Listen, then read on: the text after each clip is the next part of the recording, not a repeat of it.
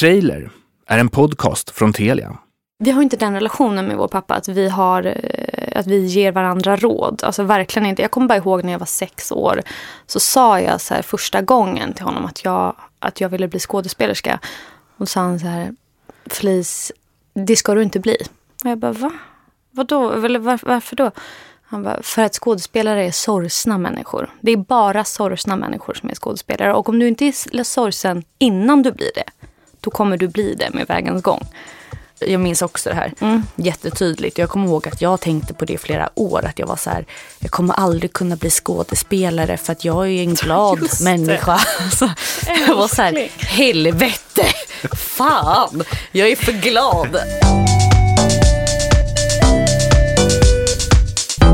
Hallå! Nu är vi tillbaka med ett nytt, roligt och inspirerande avsnitt av den här podden som vi har kallat för Trailer. Det är en podd som handlar om film och tv-serier. Vi vill att du som lyssnar ska kunna se det här som den optimala guiden till allt spännande som finns att se. Som vanligt har jag besök här i studion. Idag av skådesyrorna och film- och tv-fantasterna Felice och Happy Jankell.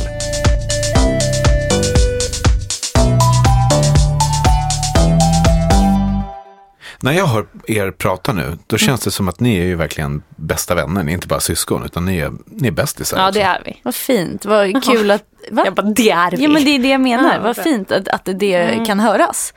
För att det är vi verkligen. Det skiljer 22 månader mellan oss. Men ibland så kan man tro att vi är tvillingar, tror jag. Vi är inte så lika utseendemässigt, men själsligt. Jag kommer ihåg när vi gick på Lasse Kühlers när vi var En dansskola. Och det var verkligen så här, dansläraren älskade Happy. Alltså älskade på en annan nivå. Jag fick stå längst fram. Hon stod längst fram på varenda jävla dans. Och så bara, Felice, längst bak, höger hörn. Och jag bara, okej. Och jag bara, mamma, jag tycker inte det här är kul. Och så här hoppade jag av på själva dagen. När det var på Göta Lejon så skulle vi ha så här föreställning. Och jag fick en panikångestattack och bara, jag kan inte vara här. Och då kommer jag ihåg att hon bara, du är så olik din syster. Och just den här incidenten, hur gamla var ni då? Jag tror kanske att jag var 13 och Flisan 15. Men var det redan där någonstans som det började? Eller ni har ju båda, när man tittar på era meritförteckningar så är det så här, ni har ju hållit på i 10 år, men, båda två. Men var det tidigt där någonstans ni redan visste att det var det här? Ja, alltså vi började lite på samma sätt. För att det var en dag i juni som jag och mamma och Flisan då var på Skansen och tittade på djuren. Och vi går förbi en vacker byggnad som är en gammal Cirkus Brage, där de har föreställningar på söndagar. Och mamma ser en intresseanmälan-låda där man kan anmäla sitt intresse för att gå på cirkusskola för barn då. Och då anmäler hon mig och Flisan. Och då är vi ganska små. Jag tror att jag kanske är 4 och Flisan 6. Sedan hör inte mamma någonting om det förrän 2 år senare. För att jag var 6 år och Flisan var 8. När de säger att nu ska vi dra igång den här cirkusskolan. Och då var det som gymnastisk träning ute på Skansen en gång i veckan. Då är det en tjej i gruppen som är äldre än oss andra, för vi är ju små barn. Hon var 16, som är där och hjälper till. Och hon är med i den här riktiga cirkusen, den som är föreställningar på söndagar. Hon är väldigt gullig mot mig och Flisan, så det slutar någon gång med att mamma frågar om hon skulle kunna vara barnvakt en kväll. Så att vi lär liksom känna varandra och får ett speciellt band. Och på hennes initiativ så börjar jag och Flisan båda två jobba på den riktiga cirkusen. Och jag var kvar där i 10 år och Flisan i 8 år.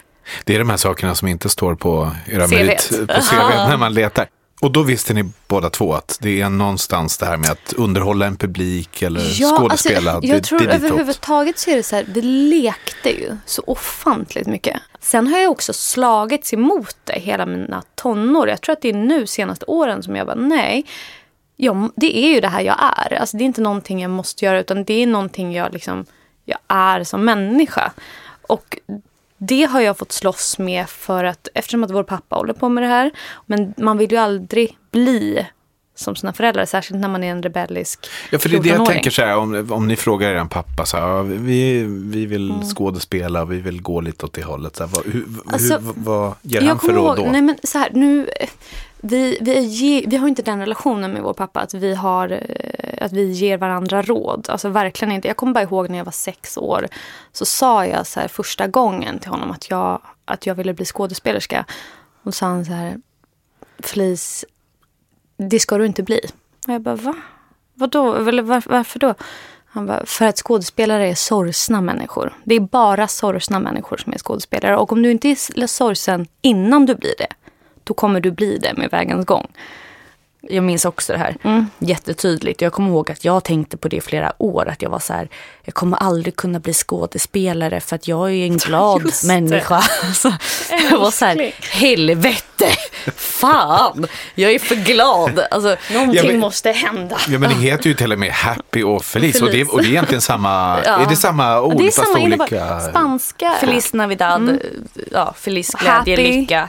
American, ja. Charlie. Det betyder alltså att man är glad. Jag skojar. Nej, men det gör det. Det var ett skämt hon drog nu.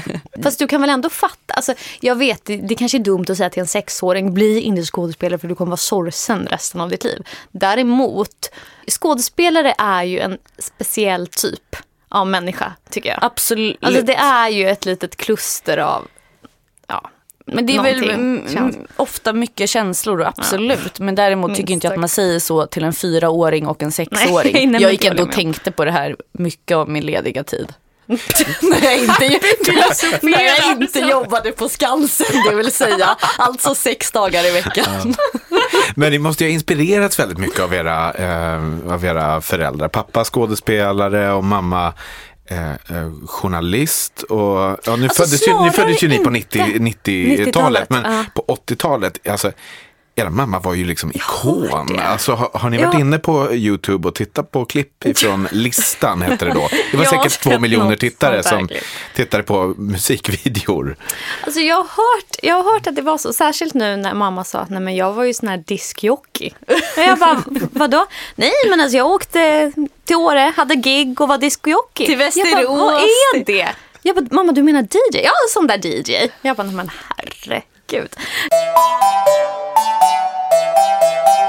Och sen när ni har haft en lång arbetsdag och man har skådespelat och ja, men det är teater och allt sånt där. Går man sen hem och sätter sig i soffan och tittar på en serie, eller är det bara skönt att göra något helt annat? Alltså, vet du vad det är? När man är inne i en serie, då är det fantastiskt. Och jag vet den där känslan. Nej, men jag kommer ihåg när jag började se OC, One Tree Hill och Desperate Housewives. Alltså, så besatt jag var av detta ett tag. Jag skolkade från skolan och såg en hel box på 2 dagar. Och sen så åkte jag till Åhléns. Det var när man köpte hem boxarna också. Och så såg jag nya. För det här var ju mina kompisar. Jag vill inte vara med mina kompisar här hemma. Varför då? De är tråkiga. Jag har ju Marissa och Ryan. Och det är liksom pool party på lördag. Nej, men liksom, så att när jag väl, nu har jag ju kommit in i min kille är besatt av The Office. Så att nu är den gamla klassiska, brittiska versionen. Nej, vi ser den amerikanska. Okej. The Office är så här, för det första, det är ju så roligt, det är så genialiskt gjort att det är helt sinnessjukt. Så det kollar jag nu på. Jag betvivlar min humor. Jag tycker inte att det är kul. Men vet du vad det är? Jag har försökt med dig. Jag visar dig små korta klipp. Du har aldrig sett från början. Plisan, en hel säsong. Har jag. En hel säsong. 4-5 avsnitt. Ja, du behöver mer. Man behöver lära känna karaktärerna. Men det där tycker jag är intressant med serier. Alltså, när är det okej att sluta titta? På samma sätt Dwight. Kan du inte tycka om? Aldrig. Nej, men det är ju inte det. Nej, men det är som när man läser en bok. Om man har läst, man kan ju inte avsluta en bok på sidan 64. Man måste ju ta sig igenom liksom. Och jag tycker egentligen just nu när det finns otroligt mycket att konsumera. Alltså herregud vad det finns serier och filmer att titta på och det är så lättillgängligt. Då tycker jag absolut, första avsnitt är aldrig, oftast inte jättebra. Man behöver ju 2-3. Men om det inte liksom, om man inte hittar hem efter det, då tror jag att man bara har någon... Jag tror man har någon besatthet av att man måste kolla klart. Men vi vill ju ha snabb info. Alltså, nu är det ju till och med blivit på Instagram att man inte läser bildens mening. Alltså, det kommer ju bara bli mer och mer caption, att vi vill ha... Caption. I'm sorry, caption. Man läser inte captionen, utan vi vill bara ha den här direktinformationen. Och där är det ju genialiskt gjort, det Skam till exempel har gjort, att de pratar om festen på fredag. Det står med stora bokstäver i Skam-serien, då pratar jag om. Så här, tisdag. Och så ser man den här scenen på skolgården och de pratar om på fredag och vi vet vad som kommer hända för den där killen kommer vara där. Och sen kommer det här dramat utspela sig. Men så här, i en annan serie då skulle man ju behöva vänta tills på fredag. Det kanske är 3 avsnitt tills fredag. Men det Skam gör, det är ju att de direkt därifrån bara hoppar till nästa ruta med stora bokstäver. Fredag klockan 19.40. Man fattar att det är förfest hemma hos... Inga onödiga dramaturgiska bågar. Vilda. Man bara slängs in. Är det som är hemligheten bakom Skam? För det är så många som har försökt här. Vad är egentligen formulan bakom det här som fick det här att explodera? Alltså, för det första så är det ju hur mycket situationer och stunder där alla kan känna igen sig. Och det är bara det här lite så här mums och snaskigt. Och liksom hjärtesåren och att de bara snuddar vid ämnen som alla har varit vid. Att de inte går djupt in utan man kan bara känna och så här skapa sin egen. Och sen tror jag faktiskt att det är att allt det här mellanjuxet, alla de här utfyllsmeningarna, de skiter i det. Men det är ju lite som att det blir en tävling om vem som tycker Skam är bäst. På samma sätt som det kan bli en tävling om så här, vem uppskattar mest Håkan Hellströms eller Veronica Maggiors texter. Så här, de handlar om mig. På samma sätt gör ju Skam, som du säger Felisan, situationer som alla kan relatera till. Det är liksom, alla har ju en beröringspunkt i det. Och jag tror att det är det. Sen kommer jag ihåg, jag var med i en serie som heter Portkod, som är inte allt för olikt Skam. En tonårsserie som gick på SVT Play i 2 säsonger. Och när den kom, då var det var faktiskt, alltså jag skulle nog våga ta chansen eller risken och säga att det var den första webbserien i dramatisk, alltså fiktiv form som kom. Och den frågan vi fick väldigt ofta då inför släppet eller premiären av den här serien, första säsongen, var så här: kommer det funka att det bara går på webben? Kommer det funka att avsnitten bara är liksom max en kvart långa? Kommer folk tycka om det? Det är väl ingen som kommer vilja kolla på det, för man kommer inte hinna lära känna karaktärerna. Och herregud, det var mycket sådana frågor och oro. Kommer det funka? Och jag tror att det låg bland de mest sedda programmen, liksom verkligen på topplistan. Det tävlade typ med Mello. Ja. Tittarsiffror, det var ju galet. Så och just att efter det här var, jag tror att den kom hösten 2012 kom den. Och efter det har det gjorts hur mycket som helst. Alltså webbserier och kortare versioner, till exempel Skam. Så att jag tror verkligen så här, ja, det funkar så bra. För som Felisan sa, till exempel med Instagram, man orkar inte läsa texten, man kollar på situationen, på videon, på bilden. Man vill ha snabb information. Och det var ju verkligen så ett bevis på hur bra det funkade. Om någon idag, 5 år senare, skulle fråga så här: jaha, du är med i en webbserie som bara är 15 minuter. Vad konstigt, funkar det? Då skulle man bara, men god morgon. Alltså... Men på tal om vilka serier och vilka filmer ni gillar, så tänkte jag ge er en liten uppgift. Jag tänkte att ni skulle få lista era bästa serier, ja men typ just nu. Vi behöver inte ta genom årtionden tillbaka, utan vad är det så här, vad ska man ha koll på just nu? Vad är det man ska se? Vill en ta film och den andra serier, eller? Vi kan väl köra tillsammans, vi blandar. Jag måste skriva upp, annars kan inte jag. Men jag kan börja. Klart. Jag tycker att jag började kolla på The Affair. 5 titlar man ska se just nu då. Ja, men The Affair. Men den är ju gått ganska länge. Den tycker jag är fantastisk, thriller-aktig. Jag tror den finns på HBO. Ja, gör den. Sen tycker jag, vilken är det mer? Ja, men då måste jag ju säga ändå Big Little Lies.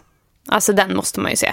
Och de är väldigt korta avsnitt också. Alltså de är verkligen så här att man plöjer det. Och det är ju en liten sån serie som ändå man får lägga lite tid på det för att komma in i handlingen. Absolut, men det ska man veta. Jag tror att när man för det med sig så är det bra. Alltså liksom att man vet att så här, det här kommer komma igång. Det kommer komma i rullning. bollen kommer liksom. Vilken tänkte jag på mer? Vilken serie? Jag har gjort min lista, jag kan ju playa igenom den. Play in.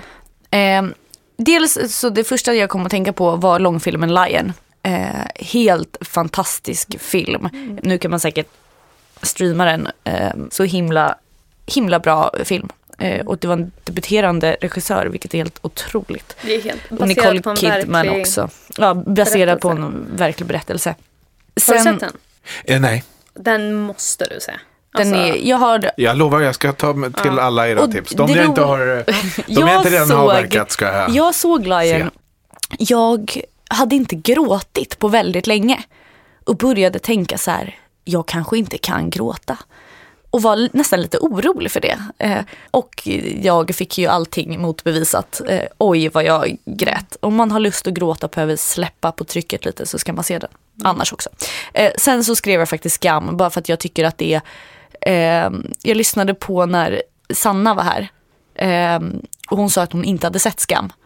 Och jag tycker att det är lite fy skam för alla vuxna som har barn och inte har sett Skam. Så har man inte sett Skam, bara gör det. Och det finns ingen övre åldersgräns där då man börjar känna att så här, det här är inte, det funkar även det tycker för jag inte. Jag tycker att vuxna. I utbildningssyfte för att veta, alltså, så här, eller minnas ungdomen eller få förståelse. Sen så Love, en Netflix-producerad serie. Lättsmält, rolig, ligger 2 säsonger på Netflix nu. Sen skrev jag, för att jag ville ta något svenskt, så skrev jag Bonusfamiljen. Som jag tror inte jag sett. Du har inte det? Felix Herngren och Clara Herngren. Jag har fått hur bra recension som helst. Och min kära vän Petra Mede är helt fantastisk i den. Och den är väldigt, väldigt bra. Och jag tror att liksom snittåldern kanske är lite äldre, för det handlar som sagt om en bonusfamilj. Men jag tyckte det var kul också, som jag sa, i utbildande syfte, så här, hur jag inte vill ha det i framtiden. Men jag tycker, jag tycker den är så träffsäker. Sjukt bra. Och sen så skrev jag Manchester by the Sea. Uttalar jag rätt nu? Ja. Heter den så? Japp. Och sen så skrev jag faktiskt nummer 6. Så var jag tvungen att skriva en SVT Play-serie som heter Leif och Billy. Bara för att jag själv är med i den. Och för att den är genialisk. Framför den allt. Den är faktiskt det. På riktigt. Alfred Svensson och Claes Eriksson har gjort den. Och de är 2 genier. De är så fantastiskt duktiga. Och jag fick den stora äran att vara med på ett hörn i den serien. Och det var väldigt kul. Och den är väldigt, väldigt rolig. Så det är ju ett genuint tips.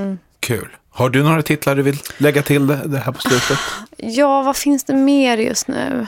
Jag började kolla på den här Westworld, men jag slutade precis för jag kom inte in i den. Det var en sån jätteproduktion. Ja, och jag mådde dåligt av den. Alltså jag drömde mardrömmar, jag tyckte inte om den. Men är det någon film? Jo, jag tänker ju på den här då som vann Oscar för bästa film. Moonlight. Alltså väldigt helt stark otroligt. Historia. Ja, men så stark. Alltså så, och liksom, ja men på riktigt. Alltså den måste man bara se. Men jag tänkte på en till. Det är någon svensk film. Nej, får jag hålla på den? Gör det, så får du flika in den lite senare. När vi ändå pratar om film, vad gillar ni för skådespelare? Jag har några som kommer upp direkt. Och det är kvinnor alla 3. Och jag tror att det är för att jag inspireras av dem för att jag själv är kvinna och kanske ser att jag skulle vilja göra liknande arbeten som de har gjort. Sen finns det såklart fantastiska män också. Men då tänker jag på Emma Stone som vann Oscar för La La Land. Framförallt för hennes framträdande med den här låten Audition som hon gjorde i den filmen. Och sen så hennes prestation i Birdman, som också Birdman är också en fantastisk film. Och sen tänker jag på Kate Winslet. Henne har jag alltid haft någon förkärlek till. Kan vara för att jag älskade Titanic och tyckte att vi var lite lika. Och var så här, jag hade kunnat spela den rollen. Eller ja, i drömmarnas värld. Och jag tycker hon är så mänsklig. Och att spela teater handlar i grund och botten om att vara en människa. Och det tycker jag att hon är rakt igenom. Och sen Jennifer Lawrence. Också en yngre kvinna som jag bara tycker är en sån jäkla power lady. Och där är det ju både hennes persona, hur hon är liksom utåt i media, och hennes alltså yrkeskvinnan i henne tycker hon är väldigt bra. Men om vi ska spola lite framåt då, från de här 10 åren som clown. Hur fick ni ert nästa första liksom skådespelargig? Jag fick de kom till vår skola. Vi gick på Kulturama, musikdramatiska grundskola. Både jag och Happy. Och där så kom en kastare som heter Maggie Widstrand, som är inom film väldigt så här, känd barnkastare. Och hon skulle rollsätta Ulf Starks långfilm Percy, Buffalo Bill och jag. Och då provfilmade jag för den unga skärgårdstjejen som så här, fångade fisk och skulle bli kär i huvudrollen, och det var lite triangeldrama. Och den fick jag. Så det var min så här, första riktiga roll. Men då kommer jag ihåg, för det är inte en så rolig historia, det är en väldigt skräckupplevelse, för att jag hade ju bara varit och provfilmat då för den här rollen. Och där är man som ett litet rum som vi sitter i nu, och man får en förutsättning att så, nu ska du komma och ge de här killarna bullar, och så ska ni bara du får säga vad du vill. Så det var ju en lek för mig.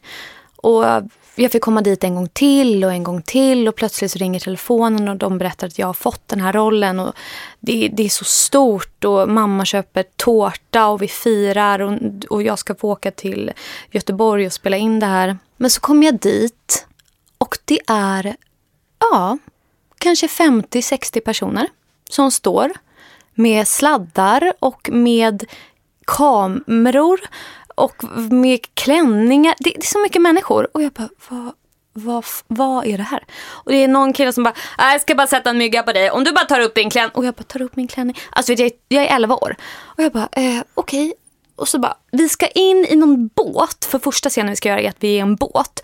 Och så åker vi ut den här båten, och så bara ploppar upp någon liten kille ifrån vattnet som har såna här simkläder på sig. Och jag bara, oj, där är du. Han bara, jag ska vara här och få in er till bryggan. Det enda vi ska göra är, vi ska åka med den här båten in på bryggan, gå ut på bryggan, och så ska jag säga så här, vilket fint väder det är, Percy. That's it. Och så är det så bara, tystnadtagning, klappa, kamera, rullar, ljud, går, varsågod, börja. Och så bara, alltså jag blir helt stel. Alltså det är så här liv. Så bara, helt tyst. Bara, och varsågod och börja, Felice. Och jag bara, gud, vad är det då? Åh, tack. Felice, om du höjer din volym, du måste prata högt så att alla hör. Och det här är det är en sån skräckscenario. Jag ser inte ens regissören, för han sitter bakom någon liten kubbe med hörlurar. Men var det här för att du inte var beredd på att det skulle vara så mycket folk runt omkring? Nej, det här var en lek. Jag var 11 år.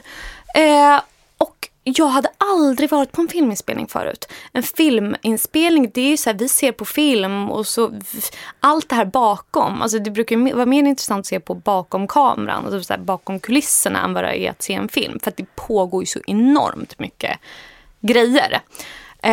Men sen så så fortsatte jag med det här, och jag bara märkte att varje dag att regissören bara, men det här går inte, hon är så dålig.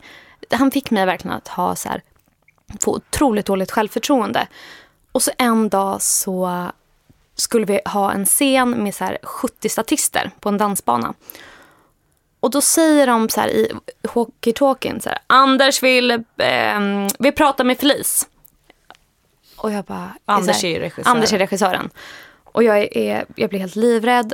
Och så bara, ska vi gå ut på en så här klippa långt ut. Det här är på morgonen innan inspelningsstart. Så går vi, han bara, kan sätta oss här. Du, jag måste bara fråga, tycker du att det är kul? Och jag bara, ja, eller vadå? Nej, men med inspelningen, tycker du det är kul att spela teater? Jag bara, ja, jo det är kul. Okej, du tycker det är kul. Ja, det är ju bra. Jag tänkte bara, du är väldigt söt med ditt långa hår. Brukar du få höra det ofta? Jag bara, nej, inte. Jaha, nej men det är konstigt. För det är du verkligen, du är jättesöt. Däremot så är du inte så bra. Oh. Och jag vet inte vad vi ska göra med det riktigt. Och jag bara, nej. Han bara, ja, killarna är ju bra hela tiden. varje scen så presterar ju de. Och jag sitter där 11 år med den här lilla klänningen och jag ska snart dansa vals som jag övar på. Så det var så här, han bröt ner mig så fullständigt att det var så här, jag kommer aldrig mer göra det här i mitt liv. Sen kom den här filmen ut och i Aftonbladet stod det så här, och den som presterar bäst är Felice Jankell som den lever. Och du vet, alltså för mig var det så här, alltså och jag hör ju hans röst fortfarande. Ja. Varenda gång jag ska ställa mig på en provfilmning eller på inspelning. Det är verkligen så här, tagit mig. Och jag sa inte det här till någon. Alltså men det är som att han hade grävt ett stort hål åt dig som du föll ner i och sen ska du klättra upp för det där. Bara Gud, den tröskeln. jag hoppas att han lyssnar på det här. Ja, men det var verkligen så här, nu idag som 25 så kan jag bli så här, men vänta, där hade du en så här naken, själslig liten 11-åring. Det här är hennes första roll. Och hon står, alltså hur kan man säga så här till ett barn som bara står där och vill bara så här leka. Alltså det är ingen lust alls, och barn som är så känsliga också som så här tar in allting. Så det var faktiskt hemskt. Sen fick jag min andra roll och då var det med regissör Daniel De Grado som nu filmar Jordskott med dig och Christian Petri. Och då kom jag ihåg att de bara, fan vad fett efter varje scen. Och jag bara, nej men sluta. De bara, nej men fan, du är asbra, Flisan. Och jag bara, jag kunde inte tro på det. Och jag vill verkligen tacka dem för det. För att de så här fick mig att tycka att det var roligt igen. Och jag är förvånad att jag fortsatte faktiskt efter det. Vilken historia. Ja, verkligen. Har du varit med om något liknande, Happy? Gud, för jag vet att du har berättat om en provfilmning, tror jag, som var absolut. För att göra en lång historia kort kan jag berätta att jag får ett samtal från ett mystiskt nummer. Jag går i 5:an, är 10 år gammal. Och det är en kille som utger sig för att vara filmregissör. Och han säger till mig att han vet vem jag är. För jag hade gjort en kortfilm innan. Det hade jag gjort som han säger att han har sett. Vilket ändå låter rimligt. För att den hade lagts ut på YouTube. Eller hur det nu var. Han har i alla fall koll på vem jag är. Och tycker att jag passar perfekt för huvudrollen i hans debuterande långfilm. Och jag blir såklart glad och tycker det här låter jättespännande. Och han frågar om vi kan ses dagen därpå. Och jag säger att det kan vi absolut göra. Vi bestämmer plats där vi ska ses.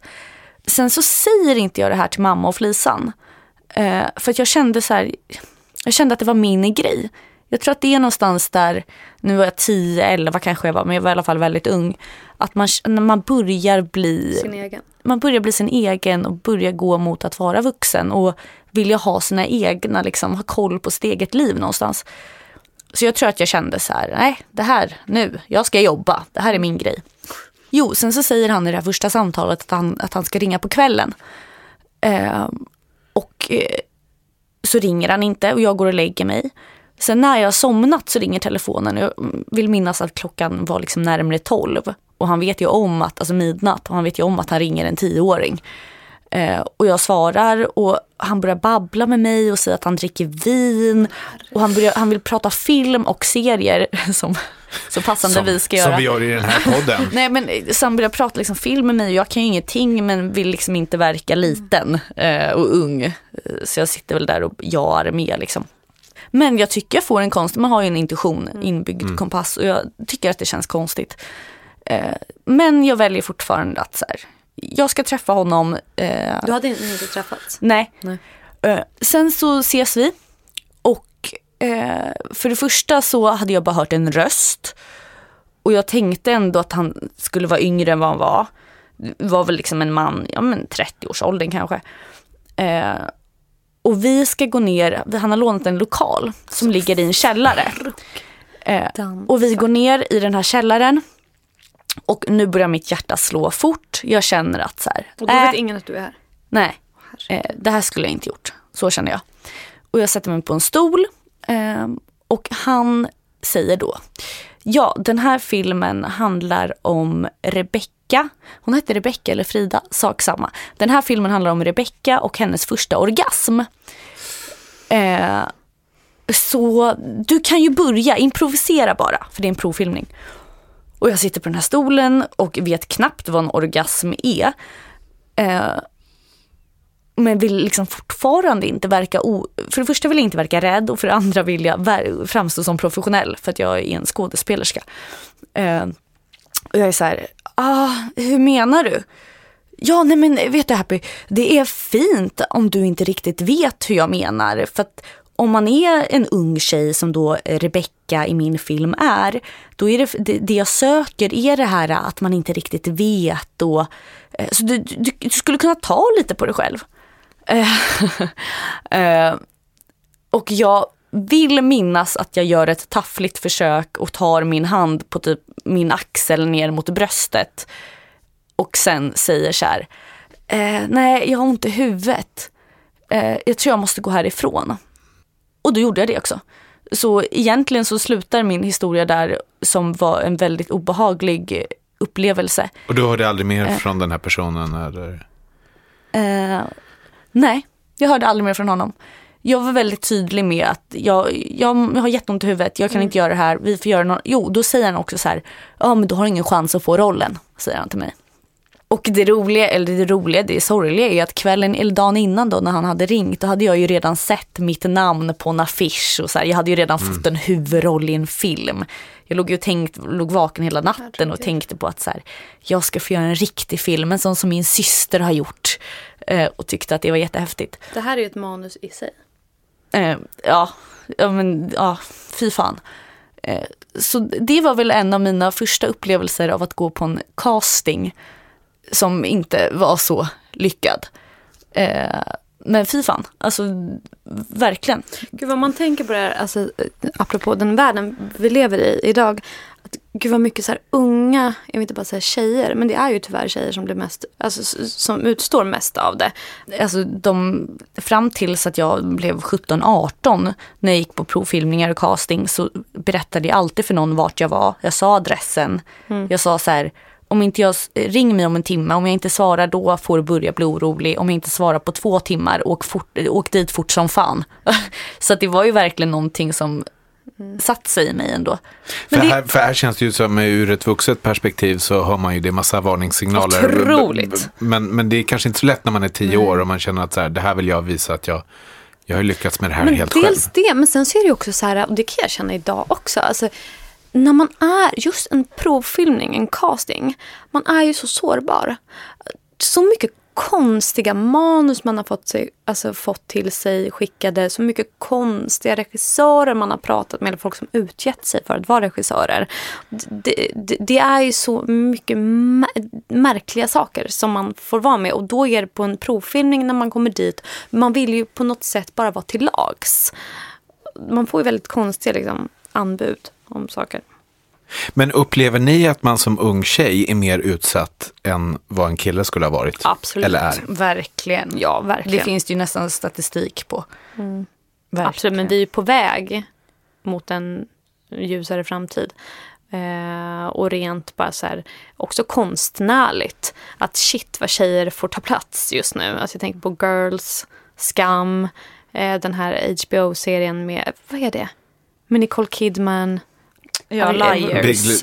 Big Little Liars. Ja. Nej, men att det är så här, just nu så är det ju en våg av så här feministiskt och kvinnligt. Fast det inte ska vara så här feministiskt, utan det är bara så här, det är väl en revansch. Och den revanschen, nu känns det så självklart, men tydligen så var det inte det för 20 år sedan. Tänkte att vi skulle ta och titta på en liten trailer på en aktuell film som man kan streama, och jag bara tänkte att det här kanske är en skådespelare som ni gillar. Sätter vi upp lilla datorn där och så. Du sitter här, vad ser ni där? Ja.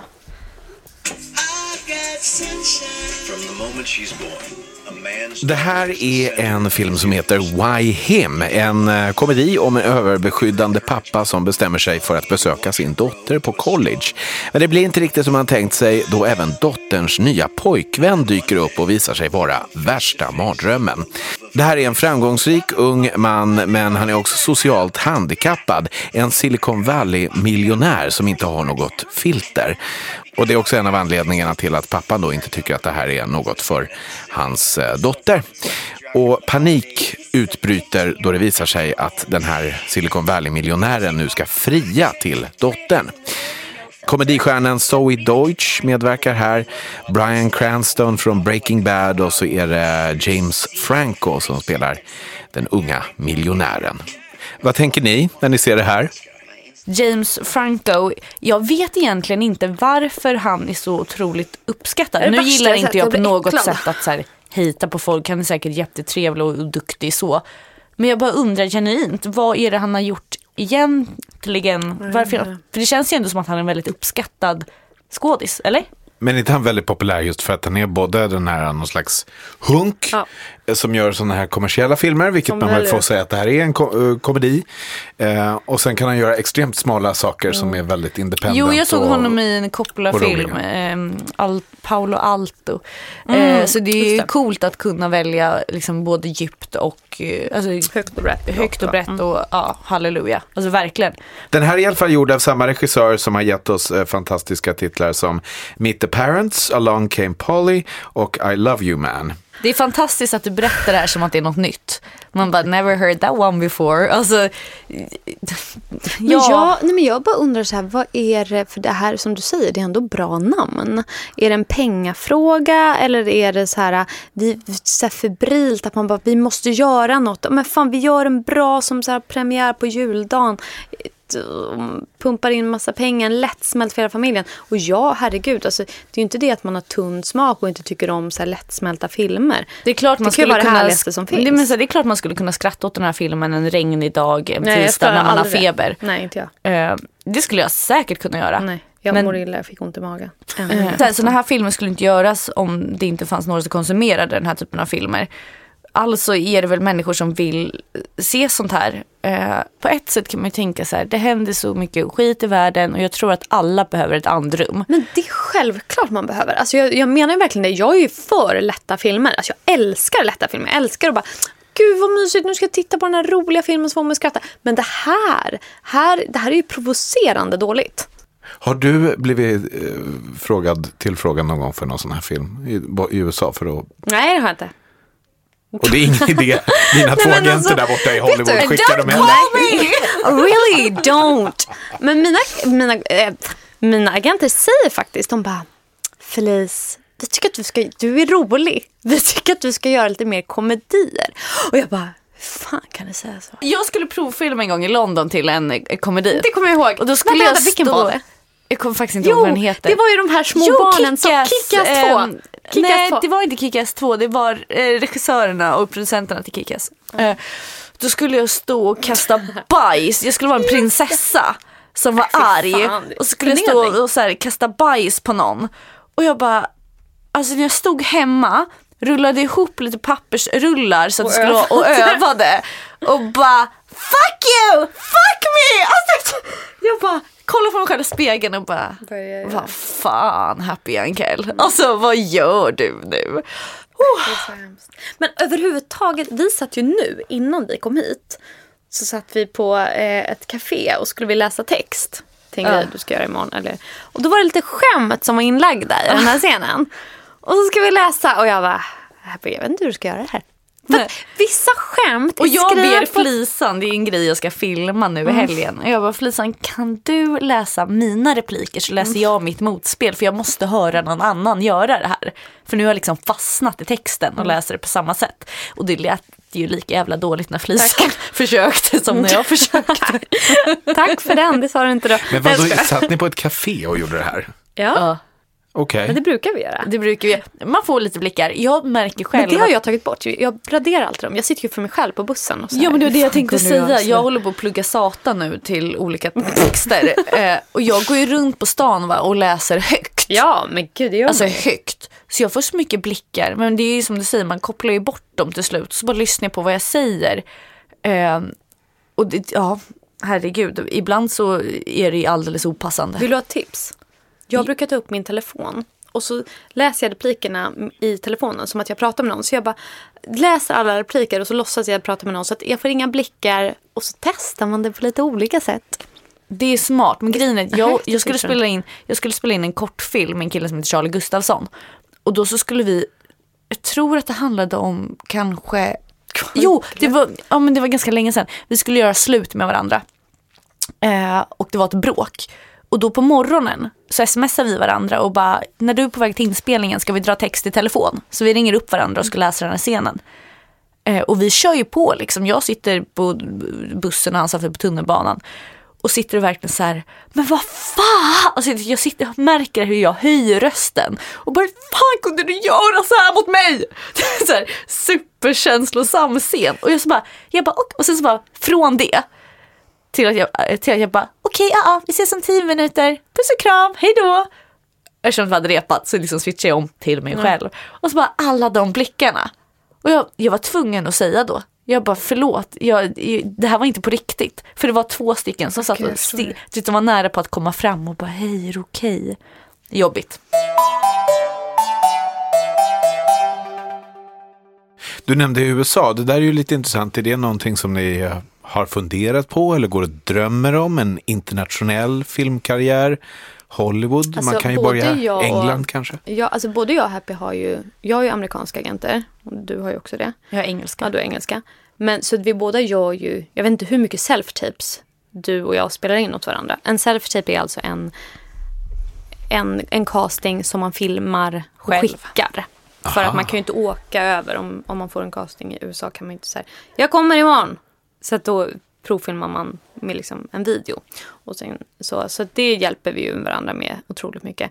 Vilket också är väldigt kul för att man får en anledning till att leka.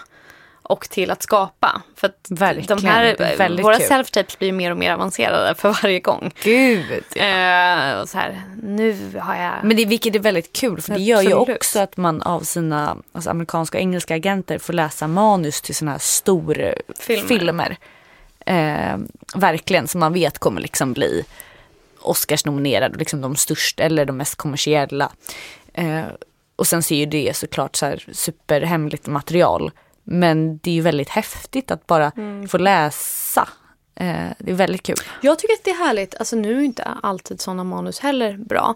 Men det så här, passionen jag kan få i mig. Det är typ som när man är nykär när jag läser ett bra manus. Alltså bara den här känslan av att det är så här, jag måste ha det här. Alltså jag måste, bara att få känna det, även fast man inte får det. Men så här, att få lov att få känna så, det får jag passion av att veta att det finns människor som gör sånt här. Typ nu, ja, det är inte alltid man läser såna manus. Men brukar det vara rätt också de gånger du har känt så här, det här är riktigt bra, det här kommer bli kanon? Absolut. Då blir det också bra. Ja, det blir det faktiskt. Alltså man har väl en magkänsla. Men det är ju verkligen som du säger att det blir en åtrå nästan. På samma sätt som man kan åtrå en människa. Det är därför det är väldigt bra liknelse med att vara kär.